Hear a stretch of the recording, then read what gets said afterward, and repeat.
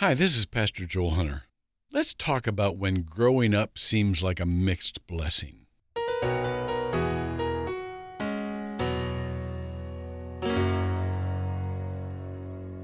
There's an old story about a mother who walks in on her 6-year-old son and finds him sobbing.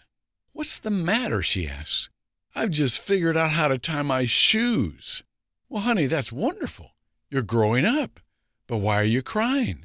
"Because now I'll have to tie my own shoes every day for the rest of my life." It may seem like a blessing to be the one who needs help, but the Bible and our common sense tell us just the opposite. In Acts 20:35, it reminds us to remember the words of the Lord Jesus that He Himself said, "It's more blessed to give than to receive." Let's be empowered and serve others in a way that makes them more independent rather than more dependent on others. In that way, let's go help somebody.